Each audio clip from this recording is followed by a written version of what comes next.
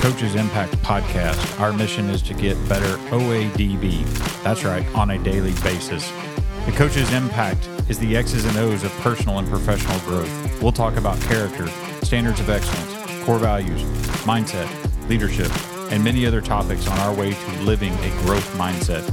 Together, we'll embark on the journey of getting 1% better every day. Get ready to be inspired and gain insights into the power of coaching and the importance of cultivating a growth mindset. Get ready to broaden your impact. Let's go.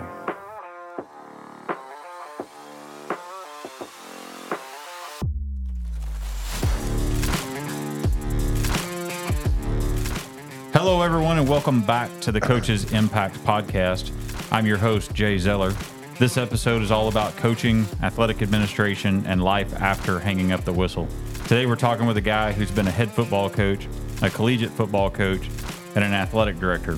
Joining us today is somewhat retired Coach Alan Weddell. Welcome to the show, Coach Weddell. Good to be here, Jay. Nice to be with you.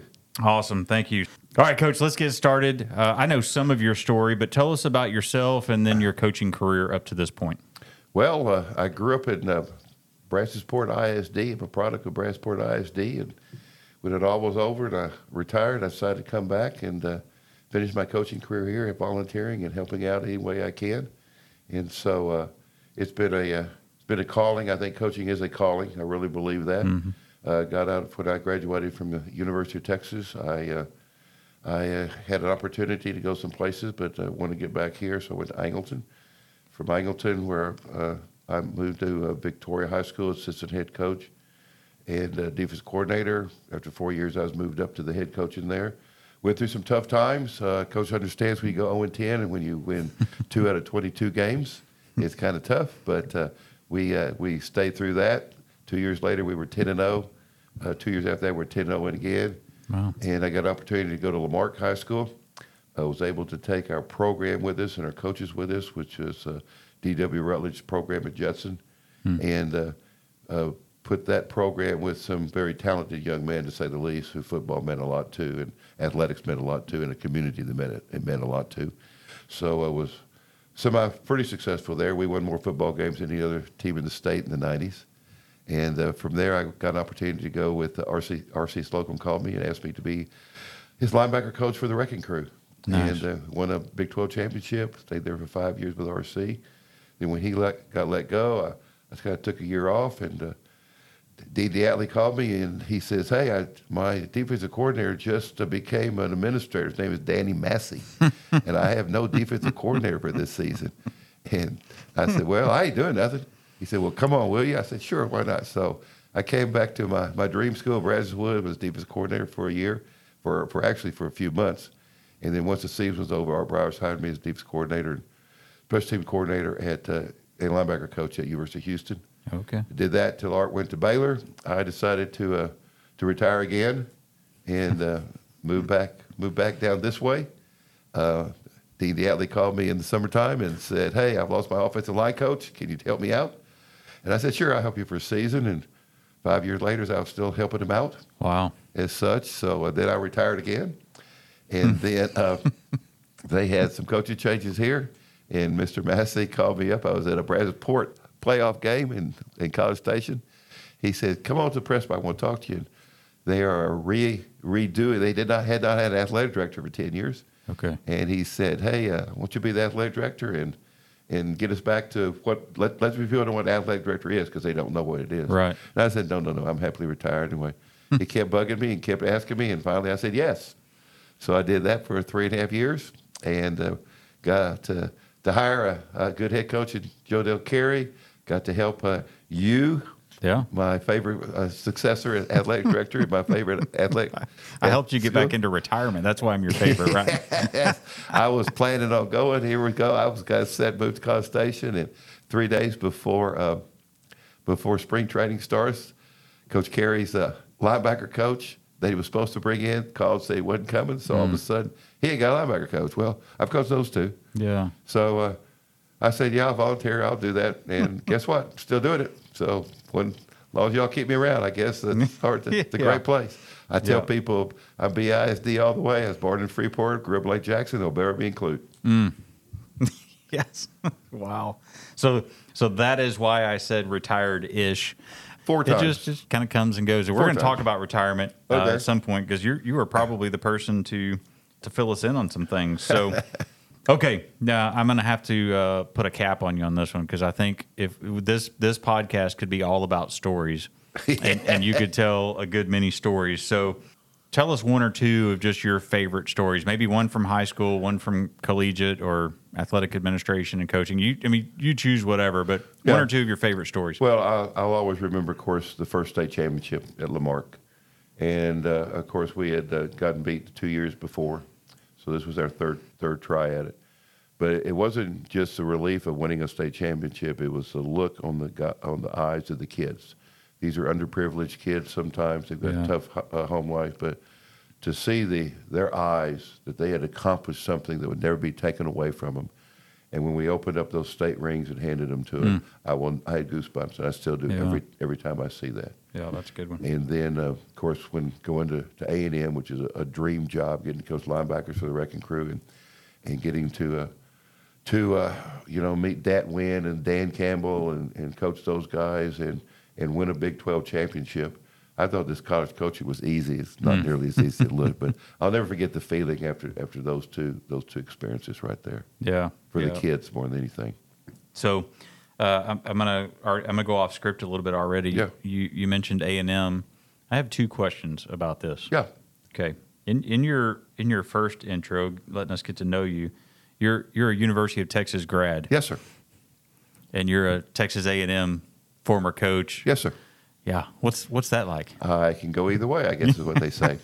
You got to realize my dad graduated from A&M and was actually taught chemistry there. Okay. My mother graduated from University of Texas. How about that? My cousin was the All-American quarterback at University of Texas. So I've kind of bounced back and forth all I want to. And so I tell people that the University of Texas I love the place. Don't get me wrong, it's my alma mater. It's changed a lot, socially especially, since I was there in the late 60s. And A&M is more culturally like Texas was than they are now. But what I tell people, it's real simple. I mean, how do you go from orange to maroon? I said, well, orange blood and green money turns maroon real quick. And the Aggies still take care of me with tickets and parking and medical. I got the same insurance that Jimbo Official had. So wow. They take care of me pretty well. So I have a rule. I never, ever, ever, ever, ever pull against Texas. And I always pull for A&M. So unless they play each other, which I haven't had a problem for a while. Yeah, but fall of 25. Yeah, 24 this year. I'm sorry, 24. Yes. Yep. Well, this is my theory on that. Okay. Alan Weddell, It's the last game of the season, too, right? Yes, it's going to be a big one at Aggieland. A&M. And I'll be right there with the suite with all my Aggie friends because they've got the tickets for me. And this is the way I look at it. I love the technique, the scheme, the coaching part of the game. And who I root for in that game is going to have 100% zero influence on who wins the game. So I'm going to sit back. I'm going to enjoy the schemes. I'm going to say, good play, or that guy should have done that. Yeah. And may the best team win. And, awesome. And I'm going to enjoy the atmosphere. Yeah. That's my attitude. Yep. It's going to be a fun year. Tell us a little bit about what you do for A&M now.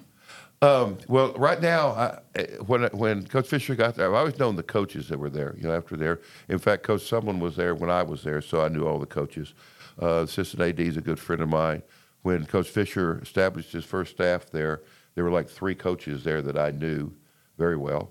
They had a director of high school relations who I had coached with there. They've actually kind of done away with that in a way, but one of the smartest things I did with A&M was I was the coach that was in charge of kind of making sure when the alumni came to town that they had a good time and went out and that kind of stuff. So I've always stayed in contact with alumni. But basically, I go to all the games. I'm big in Tex Ags. I usually have a radio show during the season. I had an apartment up there. We actually, with Ty Warren, who was an All-American there, I happened to recruit. He and I had a radio show every Tuesday for 3 years. So now every once in a while, I do some analysis work for the radio station.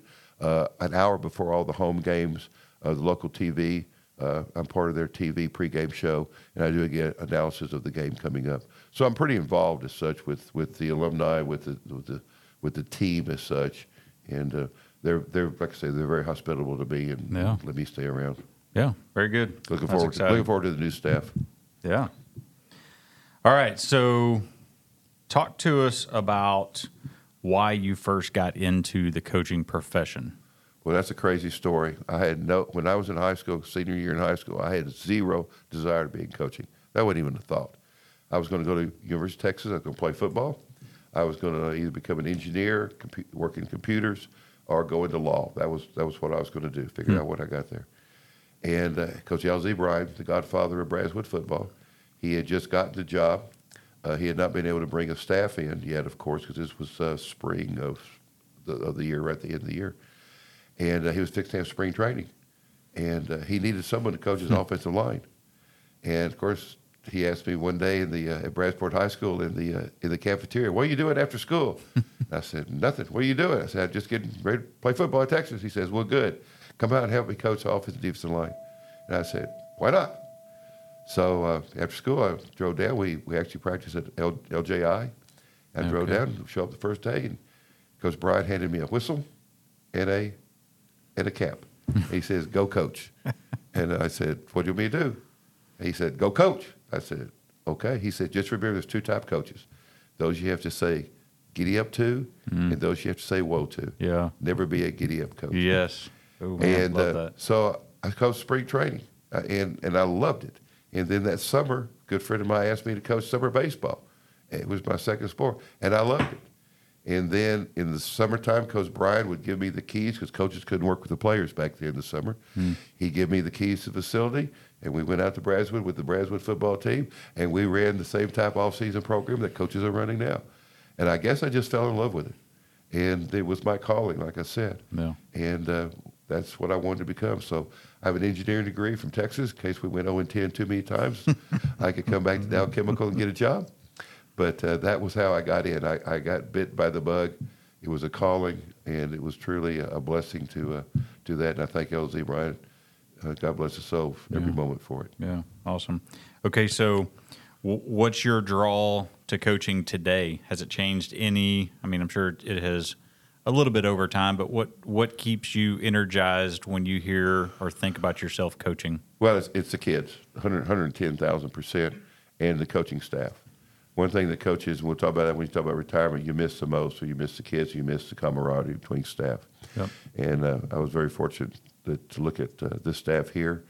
I think we have 18 football coaches, and I think 10 of them were under the age of 30 that first year. Yeah. So it was an opportunity to mentor young coaches. One of them I had coached in high school, was one of my favorite players ever. So it was an opportunity to do that. And then it was an opportunity to coach kids and make an impact on their lives, both on the field and off the field. And I knew the first day I walked into spring training and looked around at the linebacker group, I said, I'm home. I'm where I need to be. And hours are long and it's tough, but in the end, you know, that when the kids come back, and some of my best friends in the world are in their 60s now, and I coached them at Angleton when I was 22 years old. Wow. Kind of along the same lines, but a little bit different. How has coaching changed, the coaching profession? How has it changed from that first year that you received a salary until now? Well, and talking to some of the young coaches now, I'm making $80,000 as an assistant and that kind of stuff. My first that's a little change. It was $10,000 at Angleton High School, teaching 5 classes and so on, 4 classes and an athletic period of conference. So that part has changed. The facilities, to say the least, have changed, which I'm proud of and being part of. I think some of the big differences is the administration and such an emphasis on academic testing, whether you agree with it or not. Everything now, all of a sudden now administrators have a scoreboard they have to go off. So their attitude is different, especially in situations where you have administrators that don't have an athletic background and understand maybe the importance of athletics and how you're doing that. Yeah. I think the other thing, people say, well, kids have changed. I don't think kids have changed. Kids are still kids. I think their parents have changed a lot. I think the parents are a lot more lenient.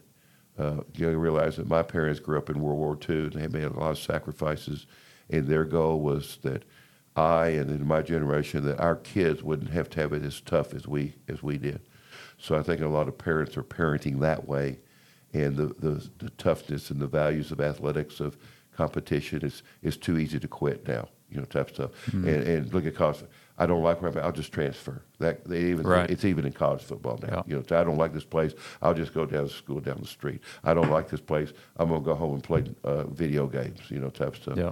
So the commitment and the dedication to team and camaraderie in the locker room isn't there as much, and I blame a lot because of the parents, because they let them do that.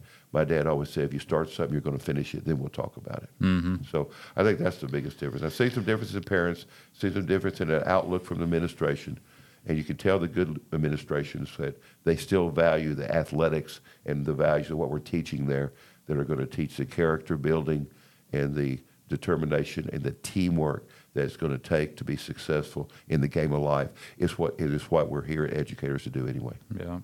Yeah, good stuff. So you spent many years as a coach and leading athletic departments. Give us your thoughts on why athletic programs are so important. Well, again, I think you go to school to get a well-rounded education. You get the reading, the writing, the arithmetic up at the classroom. There's no doubt. But then there's the other thing.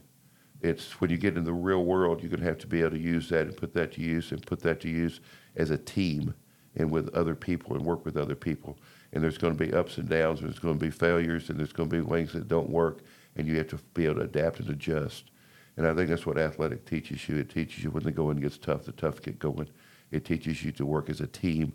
It teaches you if you first don't succeed, then find a way to make it successful, because that's what we're looking for. Yep. And then it also teaches you that you have to learn from failure. You only fail, you fail to try. And so it teaches you those values, and it gives you the complete education that the kids need nowadays. Yep. I'm reading Brian Johnson's book, new book, Arate, right now. And in there, he talks about you either win or you learn. Yes. And learning is winning. Yes. So you either win or you win. Yes. As long as you're learning. And so that I thought that went hand in hand a little bit with what you just said. I mean, it's how you handle adversity, the lessons you get from it, and do you apply those lessons, or do you let it defeat you, which is kind of the soft side, going back a couple of questions, and you just kind of cower to, the tough life. Right. Or you can learn for it, or learn from it and get better. Well, Nick Saban said there's two choices in life you make. It's you do what you know you have to do something, and it's tough, and you do it, or but you don't have to do it, but it's good to do it, and you decide to do it. Or there's something that you might do, and you don't have to do it, so you don't do it. So you make the right choices. In athletics, you make that sacrifice choice to don't make you better and your teammate better, and you realize in the long run you're going to be better because of it. Absolutely. Okay, let's talk about building a staff. And yes. So you're going to be able to take this from head football coach perspective, but also the athletic director perspective, and you're developing your entire staff. So it's extremely important. What is your favorite non-X's and O's interview question, or what is one of the things that beyond the game you want to really draw out and learn from somebody as you're looking to hire them? I want to know what their plans are 5 years from now. I want to know, are they satisfied with being a ninth grade volleyball coach? Are they satisfied with being a junior high coach? Because there's places for all those type of people. Yeah. Are they, I want to be a coordinator. I want to be a head coach by the time I'm 30. That was my goal as such. So I want to know what they are, their plans are. Yeah. And the second thing is I want to know, how are you going to make our kids better people along with better athletes? I'll show you the X's and O's. I'll teach you how to coach, but how are you going to make them better people? Yeah. And those are kind of the character buildings of the coach and those type of deals, along with then what are your plans? And then you have to figure out, putting a staff together is like putting a big puzzle together, and everybody's a piece of the puzzle. And you have to figure out whether this person you're interviewing has got a piece that will fit into your puzzle as such. Yeah. I love your analogy earlier, the giddy up versus whoa. Yes, most definitely. Give me a whoa guy that doesn't know the X's and O's versus the giddy up guy that does know the X's and O's. That's right. I want somebody who's willing to work. Yes. I don't want to coach coaches. Once they know that program, they need to go out and coach. I don't need to be encouraging them. We got enough.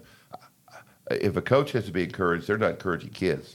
We have enough encourage. 100%. We have to encourage kids. We got to be spending all our time getting our kids to be whoa kids, where they not woke but whoa kids, where they giddy up kids. There are too many giddy up kids today. Yes. So that's the type of coach we're looking for. Enthusiasm breeds enthusiasm. That type of stuff. Sure, they have to have a knowledge. They have to be good teachers. And I've always said this since day one: a good coach is a good teacher. He has to just do it. Because if you're one of those teachers that just puts it on the board and the kids don't get it and that's their fault, not my fault, that's a bad teacher. If you're a coach and you put it on the board and they don't get it, you find another way till they do get it. And that's what coaching teaches people. So you take that into the classroom also. So I always say, you're going to be a teacher. And I'm not saying you're being a teacher first or second. You're going to also be a teacher. You're and both. It's not either or. It is both. And if you're a good coach, you'll be a good teacher because your goal is to help kids. Yep, 100%. Fun fact for everybody out there listening, we're recording this on a Monday. Just last week, so 2 school days ago, I think, I was just meeting with a principal about the coaching staff and the job that they do up in the classrooms, in the hallways, and what do they bring to the academic side of the campus? Yes. And are they our fit, or do we need to start having discussions? And so those conversations do happen, and so it's super important to take what you just said and make sure that we're being excellent in all aspects of our job. Yes. So, Coach Weddell, little advice time. What advice would you give to coaches seeking to advance their careers to either get into athletic administration, an AD, or to advance from an assistant coach to a head coach role? Well, first of all, make sure that first head coaching job is a good one. Otherwise, it might be your last. And head coaching is not all it's made up to be. The buck does stop with you. There are definitely more headaches and all. But I would suggest study your head coach, see how much your philosophy is as his. Too many times young coaches want to be head coaches. I want to be like Nick Saban. I want to be like Dabo Swinney. I want to be like someone else. No, you got to be like yourself and picture how you would do the job and kind of picture yourself not doubting or questioning your present head coach, but how would you do a little different and think about it all the way. Would it work out? And learn that he might be right and you might be wrong. So be very careful and learn to that. But it's a process. Some people are not made to be head coaches. Some are head coaches naturally, can be very young and very quickly. They're very successful because of it. But realize that being a head coach is not just X's and O's, running a staff and figuring out whether we're going to practice in the rain or not. It is a total community involvement. It's a total school involvement. You are the face of the school district. And so be prepared for that. Be prepared for the time it takes. See how your family is going to react to you being there a lot less. Right. It is now becoming quality time rather than quantity time because your quantity time is going to be out. As far as an administrator goes, that's where you have to take off your whatever one sport you have hat and be able to put multiple hats on. You want every sport to be successful. You want every kid to be successful. You also have to learn before you just see it, there's other things besides the field. You got to deal with budgets. You got to deal with maintenance. You got to deal with character building and problems like that. You got to deal with coaches that are head coaches that have all different personalities. And you have to deal with parents at a totally different level. And I think your biggest job as an athletic administrator is to be that buffer zone that when the head coach or the campus person cannot solve the problem, you're the one that's going to get this problem done so it doesn't have to go across the street to the people who've got a lot of other important things to do. Right. So it's not just, hey, I'm an AD and I sit in a big office and I go to a bunch of games and watch people do this and that. It is a full-time, totally different job.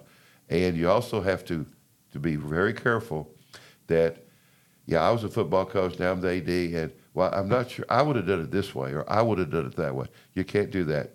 Let the coaches coach. Yeah, it's good. What I would add to that to a degree, if you are the head football coach in some situations you'll be head football athletic director. Yes. In other situations, you will likely be head football coach, campus coordinator. Yes. Unless it's a small town and you actually have a split AD head football coach. I did both. And I've then who done both. knows what you might be. Yeah.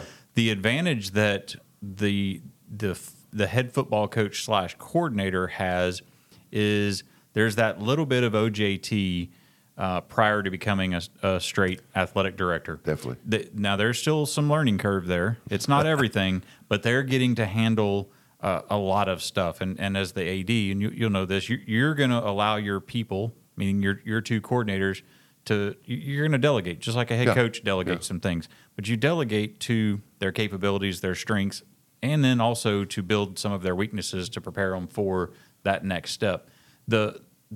The downside, if you're, like me, I was a head soccer coach, and in the districts that I was in, like head soccer was not going to be a campus coordinator, right. Girls or boys. That was pretty much reserved for football was the boys coordinator, and girls basketball was tied to the girls coordinator or assistant coordinator. So what I would tell those sports that you just can't work your way into a coordinator role is find a way to help those people. Yes. Do that extra. Do your job and then find something else to do so you can gain some experience. And it might even be getting experience from an AP. Because in this role, you need to know at least a little bit how the campus works. Right. And I mean, that is so valuable. So don't be afraid to, just because you don't have the title, to go try and dip your feet or your toes to a certain extent into that work to better prepare you a little bit. But I would just tell everybody at the end of the day, you're going to get this job regardless of what level it is, and you are going to learn on the job. You're not going to prepare ahead of time, just like going from teacher to AP. You can do all the college stuff you want.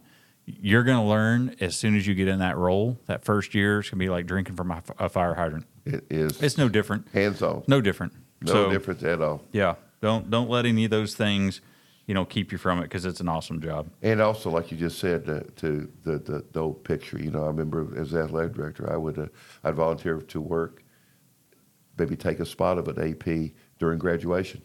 I'd go up to the cafeteria, stand around. Hey, you got something to do? I'll stand here. And if I'm going to be at a soccer game or a baseball game, there's no need for administrator in charge to be there and me be there also. I'll go home, enjoy your time. Yeah. So you kind of picture the whole picture. Yep. And they like that a lot too. You make a lot of friends. Oh, yeah. Heck yeah. Yeah. And put little coins in the bank too. Yeah. All right. Do you mind talking a little bit about retirement? Sure. I've done it 4 times. Yeah. You might be somewhat of an expert. All right. What's the first piece of advice you can give someone nearing retirement? Plan ahead. So we're a year out, we're 2 years out. Where do we start? How far out? First thing you got to do is very definitely check with TRS. Make sure financially you understand exactly what that's going to be. Yeah. And then, talk to your family about it. Know the difference. You're going to be around the house a lot more. That wife might not, maybe that type of stuff. Then I think you kind of gradually go into it. You just don't want to wake up one day and say, I'm going to retire today. Right. I think you kind of plan of it. Picture yourself not there with the staff. Picture yourself not there with the kids, and see how it feels. I think that's the big thing. That's good. That's what kind of slowly retire as such, and go from there. Yeah, so you mentioned TRS. Yeah. When would you suggest somebody first talking to TRS? We're still full-time employee. Right. How far out? I usually talk to them. Let's say I'm planning to retire at the end of the 24-25 school year. Okay. I would talk to them in January of the year before, the spring of the year before that was going to be my last year. That way I knew exactly what my options were financially and all that. And then I would also make sure I understood the rules for rehire, both the state rules and the local district rules, because there's nothing wrong with maybe coming back and working part-time, coming back and doing some things, and gradually, rather than that cold turkey getting out of it, being able to get that. That's how I did it, and that's how I survived, because I was coming back part-time, half a day, and that kind of stuff. So I would definitely say 18 months before you're going to retire. Okay. Get your financial ducks in order. Make sure you know about insurance. There's no curveballs, so that you could use that last year. That's behind you, and now you can kind of confirm your plans and say, is this really what I want to do? Yep. Okay. So what I just heard was if you're going to retire at the end of the 24-25 school year, so probably you're a June 2025 retiree. Yes. Then you would start talking with TRS like right now. Right now, this time of year. Very good. This time of year.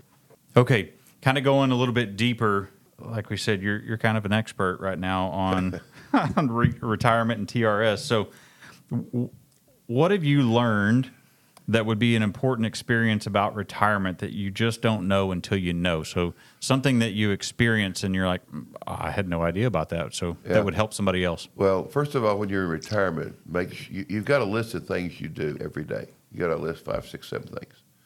Don't do them all the same day. You'll be bored as hell the next 2 days.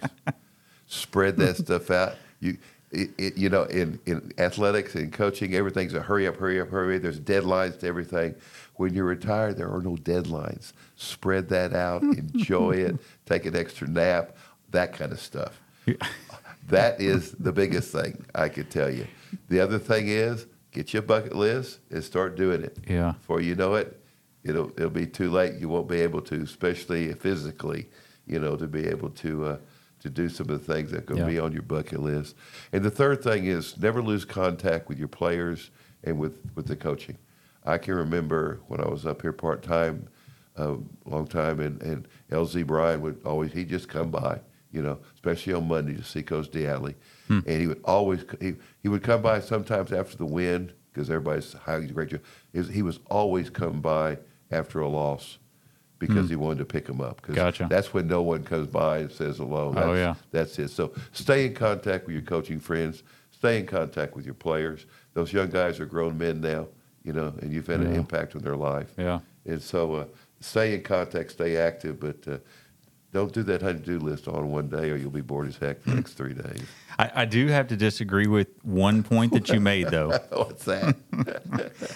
There are some deadlines in retirement. Oh, yeah. Like, you have to make sure that your passport's all up to date. There is a deadline. Which is all my things to do today. Exactly. Because you want to take that cruise, you need that passport. I am leaving here and going to the post office and getting an updated picture to be able to send my passport in because I plan to go to London this summer. Exactly. Summer. Yeah. Exactly. So there are timelines. I just got off a cruise. I go, my passport's expired in 6 months. I got to get to it. Oh, man. Same thing with your driver's license today. Oh. So, those type deals. Yeah, I need to check my But passport. the flower bed, it'll be there tomorrow. Yeah, it will. It'll also be there the following week. That's exactly right. All right, so let's kind of get back to coaching as we work to finish this thing out. I couldn't have you on without asking somewhat of a simple question. High school or college? You would realize I get that asked all the time, of course. That is the number one. Besides the Texas and A&M, the college is. And this is how I describe it. Okay. Coaching in college, coaching football is like flying a plane. Flying a plane in high school is like flying a plane for Southwest Airlines. Coaching in college is like flying it for the U.S. Air Force. Oh, okay. There are so many things you do in high school in addition to just flying the plane. You've got to deal with the parents every day. You've got to deal with administration. You've got to teach a class. You see your players an awful lot more than you do in college, and they're at their age where you have a much bigger impact type stuff. You've got a community that you're going to win or lose a lot based on your talent you got, whether they live in your district. College is a dog-eat-dog, pressure, win at all costs. And it's recruiting and getting kids to come to your school and selling it. And everything you do every day is concentrating on your position players and getting better position players in there. And it's not all, focus on that. So it is the pressure of coaching college, and a lot of it's self-pressure. That's true because there's pressure in either way. Yeah. But I mean, there was pressure at Lamarck winning state championships, type stuff. There was pressure to Yeah. in coaching to get that player to be the best he can and solve his off-the-field problems and help him with his parents. But the pressure in college is much more. Just like I've never flown for the U.S. Air Force, but one of my players was with the Thunderbirds. And there was pressure to make sure that 12-inch difference between those tips of planes was 12 inches and not 3. Yeah. There was pressure. So the pressure and the I want to say the thrill, the adrenaline rush and all that in playing and coaching before 110,000 people, is a thrill as such. I bet. But then there's also the impact you make, because the pilot of that Southwest Airlines jet's got to make sure the customers are fine and there's problems here and all the things, the schedules are worked out and all that. So it's a totally different world. Yeah. X's and O's are the same. You're just dealing with a lot faster people that can do it a lot better. But that's the difference. It's like Air Force and Southwest Airlines. Yeah. And there might be other levels to that. I just got to thinking, I'm like, crop duster. And There's a lot of those. Skydiving, crop duster. Yeah. There are levels. Good answer. If Coach Weddell could rewind the clock, would you change anything? Let's see. I'd have called a timeout on first and from 10 to 20 in the state championship game and gotten organized better. Those things kind of always dig with you. I don't think so, because I think God's got a plan. And even when things don't go right and you say, well, maybe I should have done it a different way, in the long run, it works out.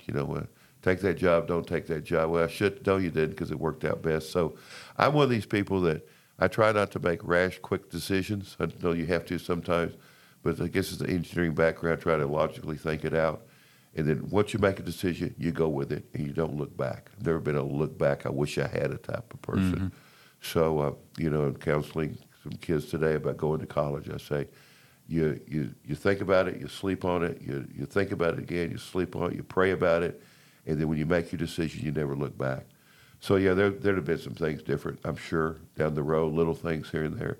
But major deals, no. I wish I'd gone with Art Briles to Baylor instead of retired for the fourth time. That was a great experience, and I decided just not to do it because I was getting old and tired, and my bucket list was getting long. But other than I can say that not going to Baylor with Art Briles is the only coaching mistake I made, and since when I started this job in 1973, I feel pretty good about myself. Yeah. It's been a good career. Been good calling. Yeah, let me ask you this. You mentioned kind of coaching kids through what I assume was like a college choice. The athletes coming out of high school today making a decision about where they want to go play. Yes. So athletes that could continue their playing days. How is today's portal impacting those kids? It's killing them. I was talking to a coach just the other day, and he said this is the absolute worst year to be a high school kid. But you got to realize that there are so many 4th, 5th, 6-year-old players out there, 22, 23 years old still in college, because first of all, the COVID year, all these kids were in the COVID year, so that didn't count. So if I'm a true freshman in 2020, I'm a true freshman in 2021. Wow. So in 2021, if I play 4 games, get redshirt, I'm a redshirt freshman in 22. If I get hurt the first 3 games in 22, I'm still a redshirt freshman.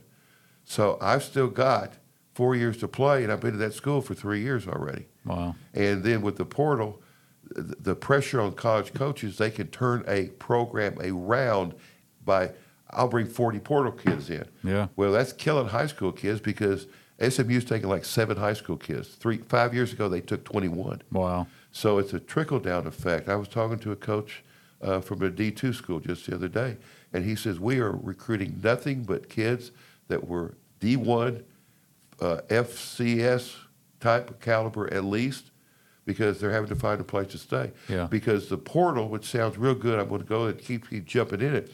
I saw the stats yesterday. There's 1,600 kids that got the portal. 52% of them got scholarships. The other 48 didn't have a place to land. Half of those didn't have their scholarships to go back to because they had been replaced.